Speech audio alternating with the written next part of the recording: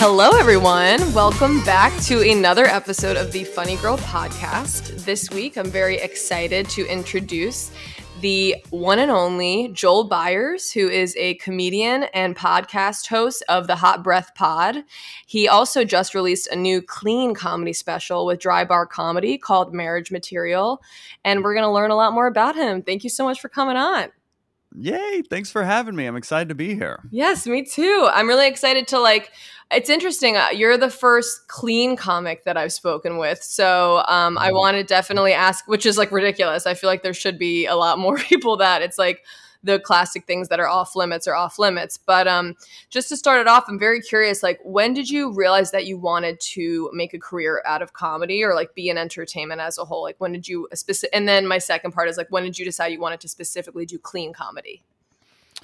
Yeah, so I started my senior year of college. I was about to graduate in 2 or 3 months, and it was something I always wanted to try. I've always been a fan of comedy. I've always been funny growing up, but to actually want to do it and actually decide to do it are two completely different things. So it actually took me till I was about to graduate from college to decide, all right, well, let me try. I've been curious. So I did an open mic, and I think it's like most comics. The first time it's like a drug, and you're like, oh, this is what I'm doing now forever by any means necessary. So Yes. it's kind of like when I get asked a lot about like how to get on stage, or they're not sure what they want to do in comedy or whatnot. And I was like, well, just get on stage once and you will know instantly. And for me, it was like taking the blue pill. It was like, I'm a comedian now forever by any means necessary. So the clean side of it was that was just something that always was just natural to me. I think growing up, my favorite comedians were Sinbad and Steve Martin, who are clean, goofy comedians. So that's just kind of naturally where my sense of humor leans towards. And I'm like a baby faced dude. So it's if I get any edgy I get, it turns the audience completely off. So it's just kind of what naturally kind of my sense of humor is. But I love all styles and genres of comedy. If someone's dirty, I'm not like, oh, they're doing it the wrong way or whatever. It's whatever your sense of humor tells you to do, go for it. And just for me, that's just what came most naturally. So that's just kind of direction I head. And then it kind of, as you do comedy more, you realize, oh, if you're clean, you can get more work because you can entertain more people. So there is a business side to being clean that even if you're not a quote clean comedian, just being able to do a clean set is really helpful. I think I've had Mark Norman on my podcast 3 times, and that's what he said. The third time he was on is he was like, if I would give young comics advice, is start clean. He's like, I wish I started clean because I could work a lot more. Because when he started opening for Jerry Seinfeld, he said he had to go literally through every album he had just to find 20 minutes that he could open up for Jerry with that were clean enough. So wow, it's not something you have to do, but it is something that is good to be able to do just in case a booking comes along that wants to pay you a good chunk of change. You want to be ready for that, even if you're not quote a clean comedian. Right. And I think it's a good point to it's one of those things where it's not like you have to completely pick a side. If you as a clean comedian, that's something that's just what your path led you to, and it makes more sense for you and it's given you more opportunities. But it's nice to hear that from the other side, because I do think some people almost feel a level of, for lack of a better term, safety. I've been going to more open mics only recently, and I'm very much a baby comedian, I've not been on stage that much, but I always feel myself gravitating towards the risque, goofy, funny jokes, or more just the stories that of my life that are just crazy or provocative and things like that. And I think there is a beauty and an extreme talent to people that are able to storytell and just have jokes and one-liners that are just specifically clean, because it almost feels harder in a way. I think it just depends on the person maybe. But even to hear what you said about Mark, the fact that he went through all this stuff and had to find could barely find 20 minutes, that's actually I feel very lucky that I'm hearing this early on, because it's almost trying to do 5 minutes of clean comedy and then 5 minutes of just kind of freeballing it, and whatever comes out comes out. So it must be really, really interesting. And then out of curiosity, I know I quickly mentioned earlier that you were the host of the Hot Breath Pod, of course, which is I'm an avid listener of. So I will have that in the bio of this episode for anyone who hasn't already listened to it. But I know you offer, like, on the website, like, you guys offer workshops, and there's like a Facebook group where there's like a community of people that kind of just work with each other and like will give each other advice on jokes and everything like that. So take us through the kind of story of what made you start the Hot Breath podcast and kind of what led it into like a bigger, because it's not really just a podcast anymore. It's like a whole entire like industry, like, you know, like a brand, if you will. So what was that process like? Yeah, I started it. Well, I've done over 400 interviews on there now, and it started 5 or maybe 6. I don't remember what year it started. It was a while ago, but it started as a podcast to interview my favorite comedians here in Atlanta. At the time, Last Comic Standing was on TV, and there were 10 comics from Atlanta on the show. And I was like, oh, it'd be a cool time capsule of Atlanta if I interviewed these 10 comedians from Atlanta, which is where I'm based, and just kind of have this as a cool time capsule of the scene, because I've always loved Atlanta comedy and really believed in the community here. And from there, it kind of grew into just the show I wish existed. Like, my favorite parts of podcasts back then were when the comedians were nerding out about comedy. And there weren't really any back then that comics were really nerding out. So I was like, oh, well, let me create the show I wish existed. So I just started interviewing comedians about how they write jokes and how they book certain TV deals and how they negotiate money and things like that. And just over time, it just kind of snowballed, and I would get this cool guest and they would refer me to another cool guest. And then I would like, all right, I'm going to travel to LA to interview this person. Like, I've really been all in on the podcast since the beginning, and not until the pandemic, it really blossomed into this like global community. Now, I mean, I hear from comics in India and Australia and Japan, Yeah, wow. and people in, like you said, in our Facebook group. That Facebook group started during the pandemic. You know, I was unemployed overnight. I was a touring headliner, and then overnight I was unemployed. So I just kind of focused on what I could control, and I just started this Facebook group, and I started going live every day doing this joke writing exercise, which evolved into, I went live over 400 days in a row. And then I had a mental breakdown and cried and deleted that episode. But I went live every day for over 400 days during the pandemic. And through that, it just built this online community that now is self-sustaining. And we do this Write 10 Club every day, where in our Facebook group, we post a new word and people will write new jokes and give each other feedback on it and stuff. And it's like Wordle for comedians. It's just a good way to kind of get the brain going as you start your day. And then from there, it really now is looking at like the kind of the next chapter of Hot Breath. It's still a podcast, but I'm starting to do more content around just like comedy storytelling and profiling different comedians and different like red carpet events and things like that. So I've really put a lot of more focus onto the YouTube channel and getting more creative around the content that we're putting out there. So I just before this, I was just finishing up a video we're about to release about Matt Rife and how he just blew up TikTok. And I did like a red carpet event for the Red Fox Awards that we're about to release. So I'm really just thinking of, what do I wish existed? You know, that's how the podcast started. So everything I create, it's like, what do I wish existed? Before this Dry Bar comedy special, I self-produced my own comedy special like 3 years ago. It's just always thinking of just what do I wish existed, and then just being willing to put in the work to make it happen. And really, the community of Hot Breath is the heart and soul of it, because when I started comedy over 10 years ago, it was I was never the cool kid. I never got on the hip shows and things like that. So I wanted to create a safe space for comedians that are working comedians or newer or aspiring comedians to all come together and just kind of support each other. Because comedy's hard enough as it is. So if comedians can at least help each other and find understanding with each other through this crazy comedy journey, then the better. So really, the heart and soul of Hot Breath is for sure what we call the Hot Breathaverse, for sure. Yes. Yeah, it's been an evolution though.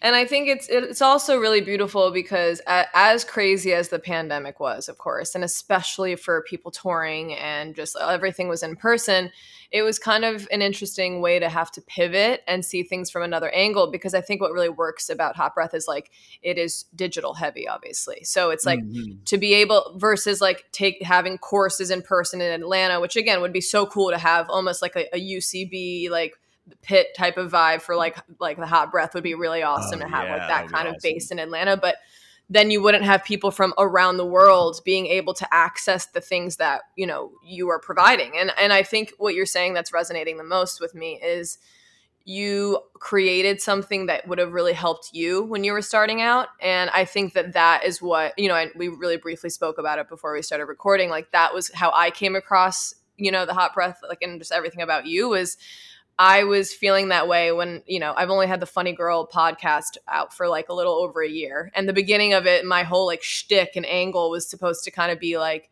follow me as I literally start from day one, like have like not gone on a show before to, you know, just trying to get like, see what happens in a few years. It's almost like I've said it a million times, but it's like an audio diary that everyone can listen to. But that's awesome. What's been really helpful is like I felt the same way. Like I would record some episodes and I'd kind of be like, there's a lack of community that I feel, and it's really hard to kind of, you know, at the end of the day, like I am a noob, so it's like you really want to find someone that you trust and who's been doing it for a really long time and who like interviews people who know what they're doing. And that's why I've been feeling very lucky with how open people are to like do interviews, like even when you just like, email or like message on Instagram or, you know, like that's something with comedy that was kind of surprising to me, how like even what you said, like how, you know, you'd have a comic on and then they'd introduce you to someone else. Like there's such a beauty in that. And then it kind of snowballs into learning more. So that really comes across in your episodes. Like you can see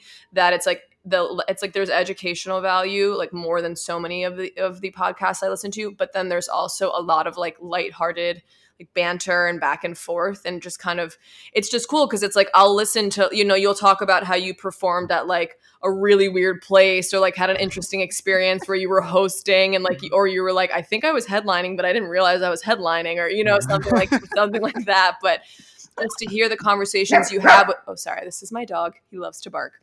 What's his name? This is him. He's a rigatoni, but rigatoni. He's like, let me talk. I'm like, later. I love it. But yeah, so I do find it very like, it is very like inspiring and empowering. And I'm just like appreciative that they're like, I know like you were saying, like you wish that you kind of had that when you were growing up. So it's like really like selfishly, it works out that you've created that, because now I'm able to, even in the Facebook group, like you're right. It's like a little bit of like almost a brain teaser to have in the morning to just get the juices flowing, because something will come up that you read the comments and see like jokes that hit or like people trying to workshop a certain joke. And it kind of gets me into a mode of being like, great, now let me just dive right into my own stuff for 30 minutes and see what I can do differently, or, you know, like what I can kind of just work on. So it must be really, really like exciting to have such a big community now for you, for like all the people that you've been working with. But in terms of Hot Breath as a whole, what do you feel like is like in terms of next steps was something, I know you were like talking about this a little bit, like, are you ever looking to do stuff that's going to be more like in person, or do you want this type primarily stay digital and kind of podcast heavy? Because I know you said you're steering away from it a bit. Yeah, for sure. Yeah, it'll always be a weekly podcast. But I do see the vision of like, and the best part about getting to know all these people during the pandemic, and now like I've actually done shows with people from the Hot Breathiverse. I mean, like people are now booking me to do their shows. I'll be in Charleston next week. A few months ago, I flew to Oregon and did a gig for a fan of the podcast. So I'm starting to meet people in person. Wow. And we're like doing shows together and stuff, which is really cool. And definitely I want it to be in person as well. Like I want Hot Breath to be a festival.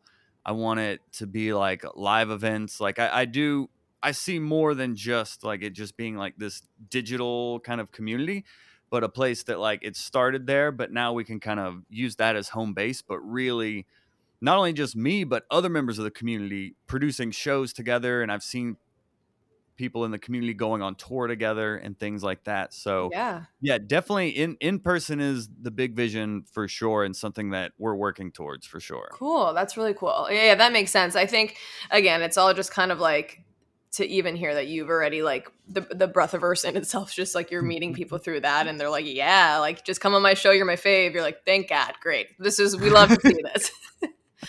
And then so this is a little off topic, but so tomorrow, I guess I'm actually having this go live tomorrow. So today I'm producing my first comedy show that I quickly sent you a link to. It's my first comedy show that I'm producing and I'm hosting it. And I know you have on your website, there is basically like the different workshops, the classes and the workshops, and one of them is primarily on hosting. So I'm Yeah. definitely going to be signing up and taking a look at that before we go into it. But what kind of like advice do you give people that are starting out, whether it's producing a show or hosting a show or kind of just trying to get their foot in the door in the comedy world? Like what's something that you feel like has really resonated for you or worked for you that you would kind of tell other people? Yeah. Well, congratulations first, because you said you've been doing comedy a year, less than a year? Yeah. Less than a year. Okay. Wow. So congratulations on even starting to produce your own shows so early. That's amazing. Because that is, and you're hosting it as well. That's something that when comics always ask me, like, how can I get more stage time or how can I get better faster? Like, producing your own show and hosting it, like, you develop so much faster as a host because you have to learn how to engage an audience, how to create a mood, how to create a connection with a crowd. Like, there's so many benefits to learning how to host that translate into you just being a better comedian in general. So salute to you for even just taking on that Thank you. workload of producing your own show, because I don't think people, another reason every comedian should produce their own show so they realize how much work it actually is. So when they're at another show and they're asking the host, when can I go up? When can I go up? When am I going up? Can I go up early even though I showed up late? You know, things like that. Yeah. They'll realize how annoying that is when you have your own show. So I recommend every comedian produce their own show. But a few things definitely, the number one thing, and this is from personal experience and from interviewing other show producers, is like the venue can really make or break your show. Like, you really want to work with a venue that wants to see the show succeed. Like, it really needs to be not just them being like, all right, well, how are you going to get people in here? Or like, all right, how are you going to promote it and things like that. It really needs to be like a partnership. So if, producing your own show, I would say take time to find the right venue that's going to work with you and understand this may be a process to build an audience and things like that. And a good shortcut to finding a good venue is to maybe find a venue that's already doing other live events as well. Okay. So a venue that's already doing a poetry night, or they're already doing karaoke or trivia, like a place that is already trying live events that maybe a comedy show would fit naturally into their calendar of events already. So that's another good one there.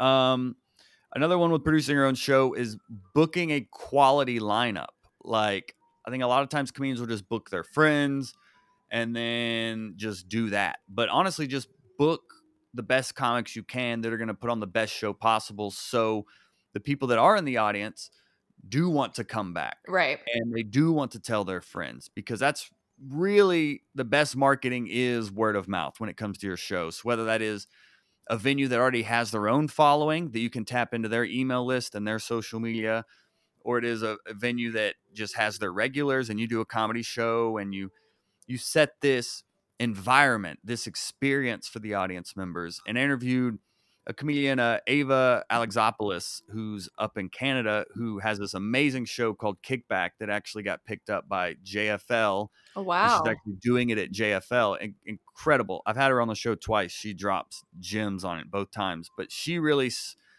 leans into like, what is the experience this audience is having? What is the lighting? How is the seating set up? Really, like, producing your own show is so much more than just like, all right, we're in the corner of a bar, we have a megaphone, let's do jokes. Every little detail matters and can be the difference between the show working or not. Mhm. And I say all these things with the understanding that it's also a process, that just one thing at a time, and you just kind of build up to making all these little changes that make the big difference. But just starting is the hardest part, which is what you're doing. So congrats on that. And Yeah, if you thank have you. any specific questions, I'm happy to answer them as well. But that's just kind of off the top of my head, kind of things that No, yeah, that's so are- helpful. That's really helpful. Thank you. I appreciate it. And I always like to ask these things because again, like I said, like I am trying to have my whole journey on the podcast, and I think like Mm, a lot of people who are listening, like a majority of the people that do listen to this podcast will reach out via like Instagram or email, and they're trying to do the same things. Like they're trying to produce or they're trying to get on stage or go to an open mic, and it feels so like daunting and scary, and it's just kind of like putting one foot in front of the other. And like if you told me a few months ago that I'd be doing this, I'd be like freaking out, and I am definitely still freaking out. Like the thought of hosting, I'm like, haha, what the fuck did you do? But that's okay. We'll figure it out. But no, I appreciate that, and I really appreciate you saying that. And again, like there's so many episodes that you have that I feel like I can just like go back on and kind of look at, especially for hosting and things like that. That is really nice. And it also just shows how much experience you have in general. Like it's been 10 years of you in this industry. Like you really know like the do's and the don'ts and things like that. Which actually does lead me to my next question. This is something I ask everyone on the podcast, and it's received differently sometimes, but I do always like to ask, when was a time that you remember that you really bombed on stage? Like a mm, time that you either bombed like in some sort of audition, pitching something on the podcast, like an interview, or just overall, because I always feel like it kind of humanizes and normalizes that that's like such a part of being a comic. So mhm. as someone that has been Oh, doing it as long as you, I'm curious. yeah. Yeah, and I ask every I have like a running question on my show of like people's booze story of like their worst bomb ever, like worst heckler and things like that, because it is something that every comedian goes through, and no comedian is immune to bombing at any level. A bomb could be around the corner. Yeah. So I mean, for me, my goodness, like there's so many. They hurt so bad, but they make you stronger. I mean, I had a club shut the lights off on me before because I was bombing so bad, and then What? yeah, and then there was the DJ. The DJ started playing gunshot sound effects. It was great. It was like 1 a.m. at a hood room in the south side of Atlanta. I came up doing those kind of shows. I was White Boy Joel in the Atlanta comedy scene, so I performed at strip clubs and sidewalks and public buses, like anywhere with a microphone I would be at. So I mean, I've kind of been through it all, man. I did one show where I opened up for a twerk contest, and there was a lady that I was the only white person in the zip code, and this lady just kept yelling rabbit at me, and like rabbit from like 8 Mile, and she just kept yelling rabbit at me like I was Eminem in 8 Mile. And then I had to do 15 minutes. The dude who booked it, his name's Doodoo Brown, which should have been a red flag from the beginning. And he said, you have to do 15 minutes to get paid. And so I had to stand up there, and I was doing well for like 7 minutes.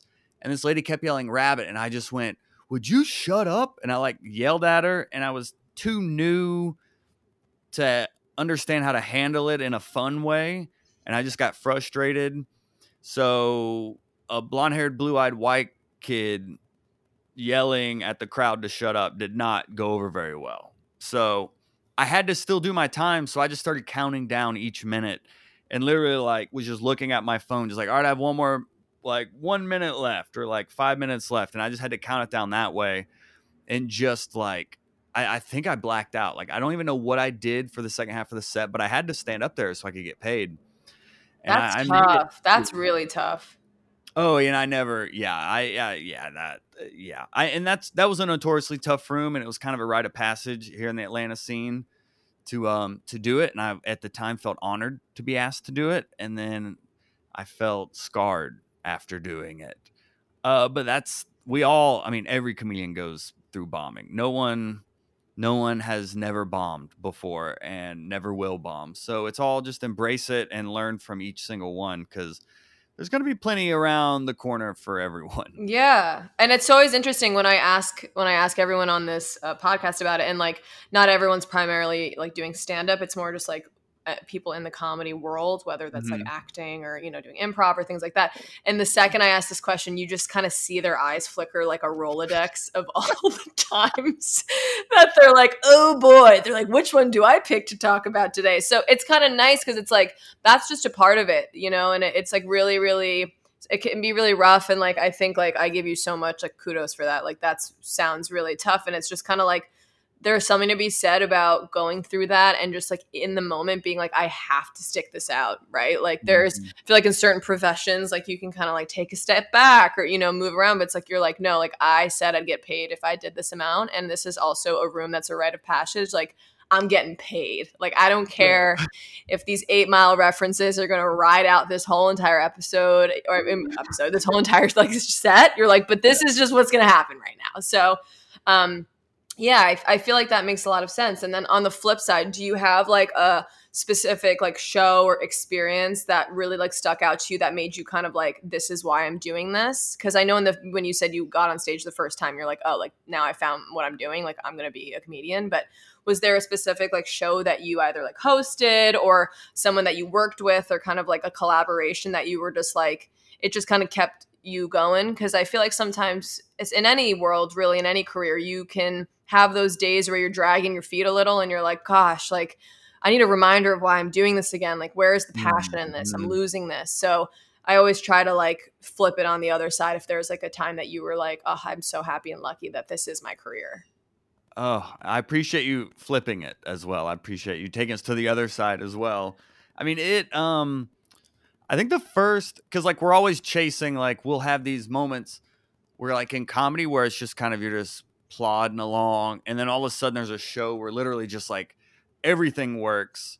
You're the chosen one. This is why I do this. I knew I was the one type deal. Like, yeah, everything worked. I'm amazing. And then you bomb for another 3 weeks. But we all do that, and we're all chasing that next high. I mean, the one that stands out to me early on is I did a church, and it was like 1,500 people, and everything just worked. And I just remember floating after that, being like, "Oh, so that's what comedy? It's not all coffee shops and Irish pubs at midnight on a Tuesday. You know, oh, there is more to this than just these grinding open mics." So I mean, that was one where everything worked and it was amazing. I mean, honestly, filming the Dry Bar special was like a moment of like, oh man, I set out this goal and I achieved it and it actually like all worked out type deal. I mean, even doing something like that, because I've had several cool moments or like cool almosts of like, oh man, if this TV show comes out, I'm on. Or Right. like I've recorded a couple really cool things with really cool people where I was just like, wow, what am I doing here? And then I either got edited out or it never came out type deal. So I don't really get too excited anymore. I try to stay in the middle as much as possible. So even when I like film this Dry Bar special, I was like, oh, that's really cool. I'm glad I did that. But I wasn't like everything changes now. Because I mean, reality, I filmed it 2 years ago and it just came out yesterday. Yeah. So there's that side of the comedy game. So I think actually seeing that all the way to completion, and me actually like setting a goal to be on Dry Bar. Okay, I go and I record it. Cool. If it comes out, we'll see type deal. And then it comes out 2 years later. So actually having a really cool thing happen that I did behind the scenes that then actually is now out in the public, that's actually very gratifying and validating in a sense. But I don't have any expectations beyond, oh, it came out. Very cool. I don't have any expectations now. I don't get my hopes up anymore. It's just keep focusing on what I can control and keep doing what I've been doing and just keep building it from there. I don't really have any Yeah. beyond that. And I think that that's like one of the best ways to realistically go about most things, right? It's like to have that passion and like believing in yourself and knowing you can do it, but also just being like, listen, it's kind of like hope for the best, expect the worst, or just like expect neutral. It's like, okay, like Mhm. I'm doing whatever's in my control, I will be able to do, and I'll be able to get it out there. And like, I know my capabilities, but especially in this industry, you know, it's really, it's tough. Like you hear about people who, I know a friend who, got booked on like what was supposed to be like a regular on a show that was going to be huge, and it was going to be huge, like the next big thing, and then the pandemic hit, and then they just never filmed it. And it's kind of like, just, it's a little example of like kind of that weird, just getting pulled back and forth on like, how am I supposed to feel? Like there's a sense of like accomplishment, but then there's a sense of like, I don't really know what my next step is, you know? So what's really cool is I feel like you're constantly just like pushing things out of the woodwork. Like you seem like you're like every single day. And like, I think that's what's so great about having like just the start that you did, and just like Hot Breath in general is just like really, really important, because it's like, so even it being weekly, like it helps like so many people around you to like figure out what they want to do in their dreams. And it's also just like holding yourself accountable. And I think that a lot of people struggle to find something that might like hold them accountable or that they need to do. And I know you briefly said earlier in the episode that you produced your last special. So I want to kind of ask a little bit about like this process. Like how is you, like what, like in terms of dry bar comedy, like what inspired you to record this special, and like what was the process from your first special to this one? And, you know, just giving us, for everyone, again, I'll put the link in the little bio so everyone will watch it. But like, just like what was the behind the scenes experience for you for the new special that just came out? Yeah, and something that's helped me and that took me years to understand is to like focus on what you can control. And like just like do what you love and create what you wish existed, and not waiting on someone to do it for you type deal. I mean, I spent years of, why isn't this club emailing me back, or why am I not on the cool flyer? And like things like that. I spent years doing that. And then as soon as I started focusing on what I can control, that's when I started getting opportunities.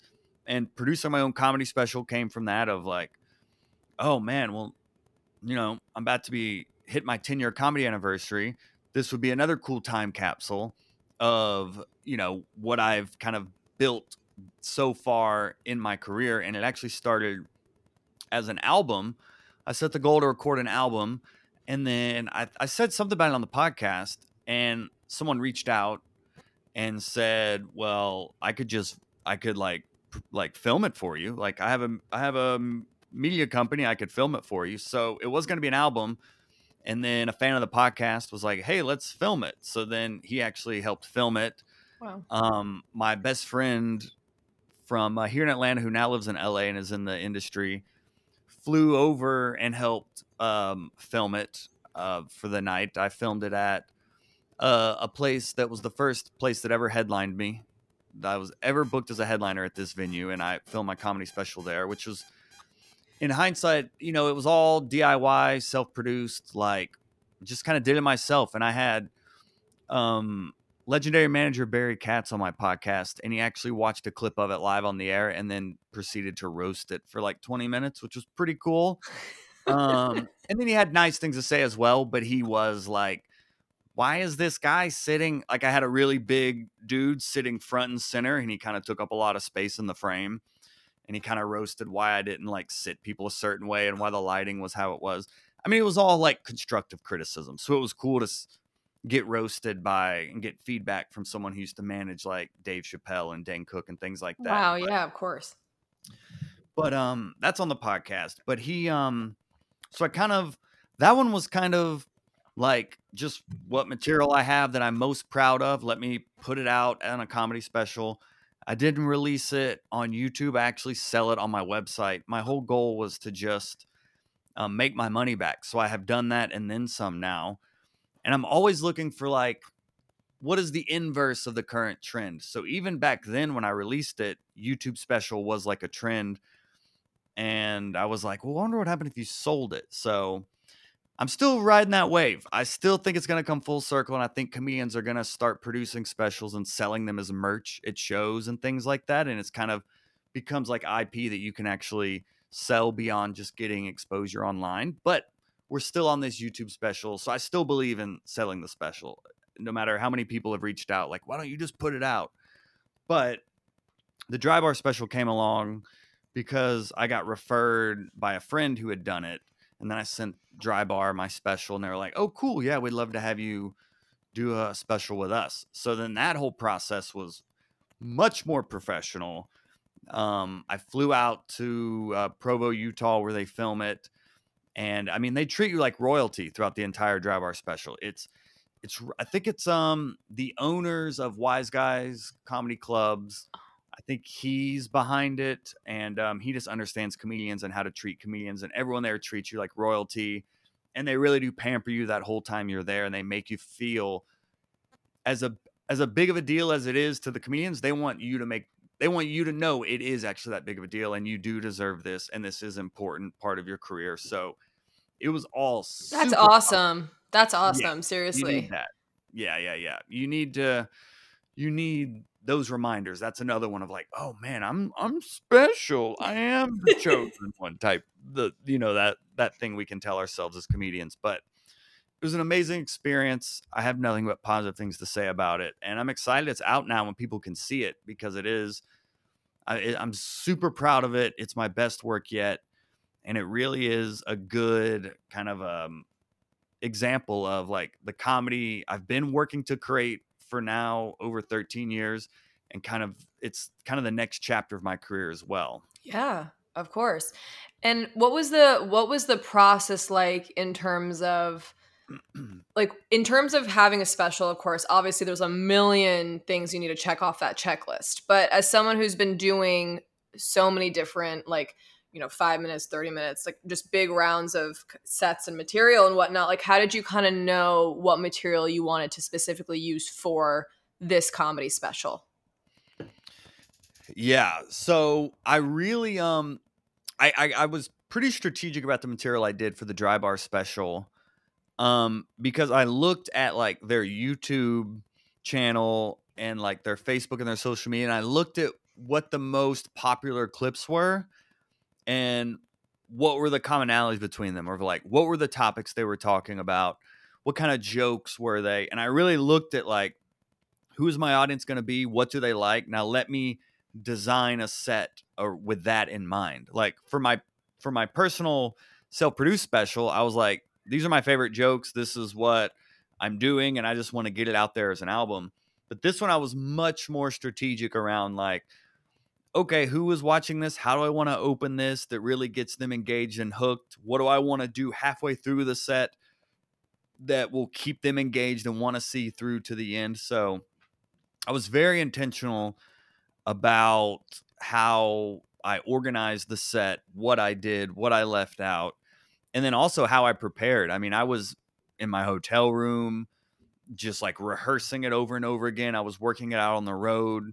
Like my self-produced special, I hadn't really done that many headlining sets. I was like on the road featuring a lot. So I would do like a 25 minute set, work on a certain part of my special, and then the next show maybe work on another part of my special. I don't even know if I ran it all at the same time any before I filmed, but this Dry Bar special, I was able to run it a lot and really just hone it in as much as possible to get it as ready as possible for the Dry Bar audience. So it was it was almost more of looking at it from a marketing perspective Okay. than like a stand-up comedy perspective. It was like, who's the audience? What are they going to like? All right, now let me design a product that they would actually want to not only consume but also share. Yeah, that makes sense. And that's so cool that you I feel like some people can get kind of wrapped up in it and be really focused on like the performance and the writing and just the material itself when there is so many more parts to it. And that's like kind of going back to what you were saying earlier about like producing a show. It's like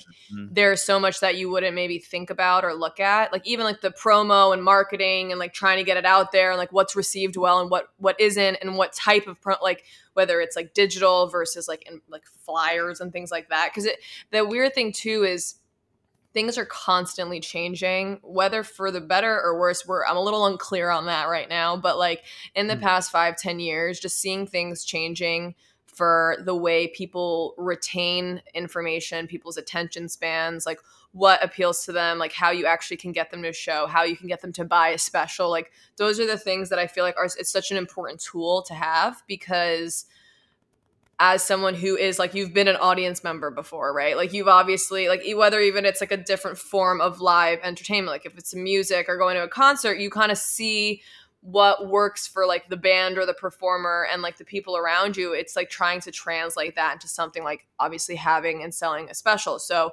it sounds like you clearly like that goes back to kind of the advice you gave earlier briefly, which is like you need to just try something, because it's never going to be perfect the first time you did it. And it seems like from the Mhm. like the previous special you've done, it's like really cool, even having like the hot breath pod, like the people that are a part of that just be like, hey, I could actually help and provide. And it's just very inspiring, because I think it can get like, it can get like overwhelming sometimes. There's so many things that need to get done, but it's also like that's the beauty of it, right? Like that's where the passion comes in. So it's really, really cool. And congratulations again. Like I'm so excited for you that this came out, and like it's so cool that Drive Our Comedy like worked, like that you found like a group, like someone to kind of like work with on it and just get it out there. And I think like a lot of people would dream to have a day of doing that. And I know there was a joke a few years ago where they were like, they're giving Netflix comedy specials to everyone these days. And it's like, well, at the end of the day, like there needs to be some sort of platform. And just to know that like Mhm. more than like a big group of people would believe in you or anyone else who's trying to do it, it's like,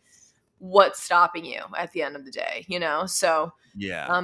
in terms of, I know you were quickly mentioning like with like headlining and everything, and kind of like you're featuring and headlining, and what kind of was that process like for you as like starting out as a comic and almost moving up the ladder, for lack of a better term? Like what were the changes that you saw, and like the ways that you tried to push yourself up or like get more time on a certain stage, and kind of like leading you to where you are today? Yeah, and it's everything in my career has been super incremental. Like, I mean, I start, and I think maybe like a lot of people do, of a delusion of some. I mean, maybe not everyone starts this way, but I was like, I'm special, and this is easy. I have a joke where I'm like, I'm too white to fail. Like, I'm a shoe in to like just blow up overnight type deal. And I can't even imagine now with social media and that whole pressure on comedians, like young comedians who are like, oh, I got to figure out how to write a one liner, but I've got to get this viral crowd work clip I shot on my Android out. Like I think I don't want to sound like the old head who's like, just get funny first and then like have something worth filming. Don't just be chasing a trend, because if you blow up and you have 7 minutes of okay material and this club wants you to headline because you went viral, this audience may come see you once, but they're not going to see you again type deal. But I digress. So my specific journey to climbing the ladder really all came from just creating my own opportunities at the end of the day. Like I wanted more stage time.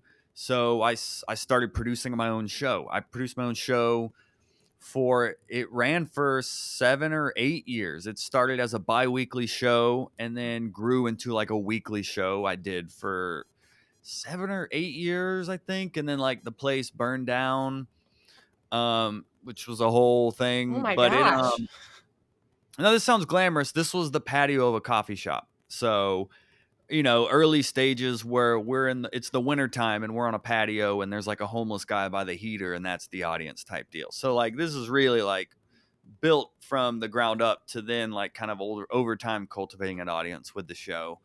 But that was all very incremental and just steadily built. And then to actually get out on the road, I wanted to get out on the road. So I was like, how can I do that? So a few comedian friends of mine, we put together this little tour.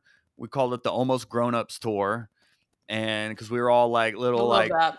we were like little baby face boys, and we shot promos where we were each in different types of suits. Like one of us was in like a dress, like business suit. One of them was like a swimsuit, and the other was in like a track suit. And we shot photos like a playground, and we like put together this little tour, and we went up around like South Carolina. Our first tour was around a few in South Carolina, and then the next one we went up into like Virginia and did a couple shows around Maryland and things like that, and just kind of, I mean, didn't make any money. I mean, at that time I was refilling mini bars for a living, living in the hood of Atlanta in like a studio apartment in the basement of this building. And I literally, for this one tour we did, my job as the mini bar attendant was to like refill and like exchange out expired food. So I would keep some of the expired food, and for like a week on one of our tours, I literally ate nothing but Cliff Bars for like a week. I maybe had one meal that like I actually paid for. Everything else, I literally ate Cliff Bars for like a week on this tour. My gosh, that's crazy. Have you spoken about that on Hot Breath? I feel like I might have heard that before. I'm sure I've brought it up at some point. That's so crazy to think about. You're like, listen, if I'm gonna break even here in some way, like I will be eating these expired Cliff Bars. Like it's just the Oh only option. yeah. And it's like one show we booked, no one showed up, and they canceled it, and we're like, we're just like here. And then she was like, well, you can sleep at the bar if you want. Like it was like, yeah. I mean it. Yeah, there was just so many.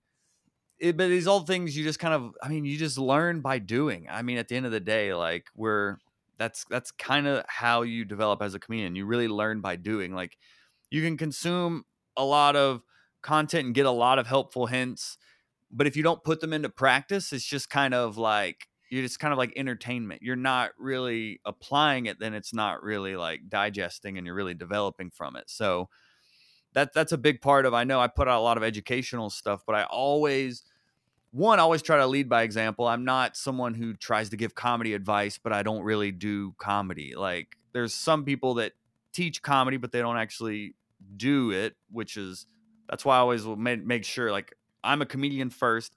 I learn from doing and I share from my own experiences. I don't just like do other things that maybe other people do that I don't have any, whatever they do, that's fine. I have zero negative things to say, but about other people. But for me, it's all learned just from doing. So getting on the road started with producing my own tours, producing my own shows, and then just slowly over time building a network. I can tell you from personal experience and from interviewing so many comedians that the number one way you're going to get opportunities is from other comedians at the end of the day. Like people are like, oh, do I need an agent or a manager type deal? Like the majority of things you're going to get are from other comedians. So I've just over time built a network and one scene at a time and one town at a time. And what's now great with the internet is you can connect with comedians around the country and world so much easier.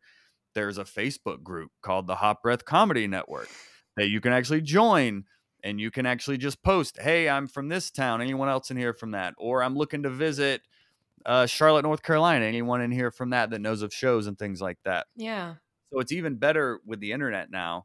But it all really for me was just one little thing here, one little thing there, and it all just kind of came from referrals that have now built up into a professional career that I probably went full time 8 years in. I don't even know. I really should track that because I have been asked that before. But I will say I get asked how people like from people like, how do I go full time? But I would highly recommend like wait as long as you can, unless you just want to, dive in and be about that life, go for it. But when comedy becomes your job, it becomes more than just a fun hobby where you get to say your sillies and write jokes and stuff. Now you have to figure out how to get paid to do these and how to stay alive and things like that. So it adds a whole other layer of stress when it is your full-time gig. So I never tell comics to just dive in and live in their cars unless that's what they want to do, then go for it. But for me, it's all been very incremental, just gradually over time, getting this opportunity here, self-producing this thing for me here. And now it's just kind of built into like a full-time career where cool things are happening. But it's all been just very incremental for Right. over 15 years. Yeah, and it's like telling people to kind of take that big leap. Like it's not as glitz and glam or whatever as people might think. Like there's so much more that goes into it, and like even like the Cliff Bar, like like that's a perfect example of like you in most careers, really. I'd like to think, but specifically entertainment, having passion and that drive is going to get you so much further than so many other things. But there's also a level of being realistic with yourself and like being realistic about what you need to do to really balance these things out. And I think that's like so well said in terms of it being incremental. Like I've talked to people previously on the podcast that are like, just try to focus on things week by week right now and like not be focusing on like, I'm going to be headlining the biggest shows in a year from now. Because yes, it's always good to have that goal and that drive, but there's something about like the whole starving artist where some people do believe that that's the method to go, and like that Mhm. is like the hustle that needs to be done. But I think there's also something to be said about like making sure there's the roof under your head, like you have whatever level of support you're able to have, and then the more that you're able to like work that muscle, you're gonna finally be able to like make more choices without there being a bigger risk. Like it's like the classic high risk high reward, but trying to just manage it in a way that doesn't feel so um intimidating, maybe, is like I don't know if that's like the right kind of term to use for it, but yeah. And I find that very, very useful, because I think it is really scary, like especially like, there'll be some people that I talk to about it. I'm like, oh, I've been really wanting to get into comedy. I really like comedy and I'm new at it and I'm in my late 20s. And some people are like, oh, that might be a little too late, like you don't know. And other What? people, and I know, and other people will be like, oh well, like they'll be like, well, I can only name like 5 comedians that are really famous. Like, are you gonna? Do you think you'll be like the next like Natasha Leggero, or like you'll be and just like naming like the 3 female comedians they might know? And I'm kind of like, well, that's not exactly how this works. I feel like, right? It's like yes, it's hard to succeed. Of course, it's just like it's hard to be like a famous actress or musician or best person. I don't know, lawyer or whatever it is. It's just like, yeah, of course it's gonna be hard, but I think people have different versions of what success might look like to them. Mhm. And it's been really refreshing talking to you about this, because like as someone who's done so much and seriously like just made so many different, like you just like made your success in such an inspiring way. And I think like a lot of people can get a little just, yeah, like that mentality people used to have, right? That you were kind of saying you used to have, where you're like, well, why wasn't I asked to be on this? Or like, why? And it's kind of like, well, then make your own, like make a way where you will be asked. Like, I had someone previously on the podcast who was kind of saying like, make the thing, like whatever you want to be in, create that, so then other people can see what you're capable of, and then they'll ask you to be in it, And I think that that's a big, like, it's just a big self-starter energy. And I feel like specifically on this episode, like there's been so much like advice and just like really helpful information and things like that. So this question might feel a little tedious, but is there one specific piece of advice that somebody has given you throughout your process that's really stuck with you, or that you have for people listening, just to kind of, whether it's just to keep going, or even if it's bigger than comedy or bigger than entertainment, that you feel like really stuck with you, that's helped you?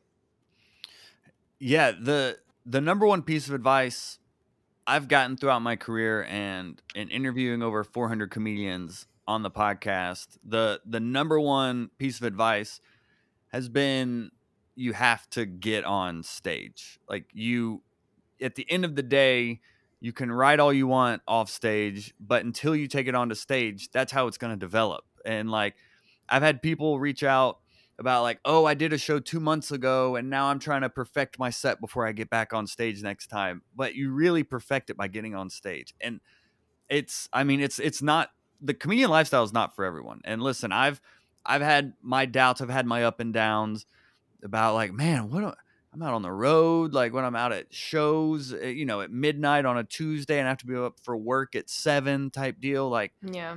that's part of the comedian lifestyle, but that's part of some comedians' lifestyles. Your lifestyle don't have to be that. You could do a couple shows a week or one a week and you're happy with that and whatnot. Like, but the reality of comedy is, the more you get on stage, the better you're going to get at it. Comedy is a language, and you really learn by being on stage. That's where you really practice the language of comedy and get fluent at it.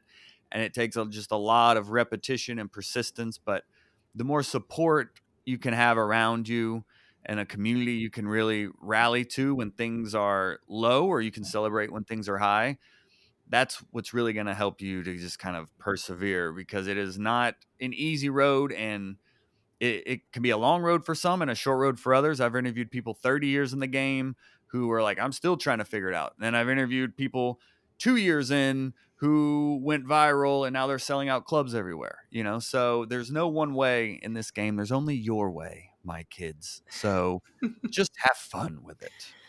Just have fun. Well, thank you so Yeah. much. I'm so happy that you came on the podcast. I cannot like I'm so appreciative of you. Just like it's so funny. I was saying this before, like your voice is just something that I always like when I go on my walks, I'm always getting advice from Joel and I'm like, wow, I'm actually asking him real questions in real time. Um, and then before we go, are there any upcoming shows you have or kind of anything promotional wise? I know we spoke about the special, but just give us like the whole rundown so, we can close out. Yeah, you can see the Dry Bar special at drybarcomedy.com. And I'll actually I'll share a link with you that'll go directly to the special. Perfect.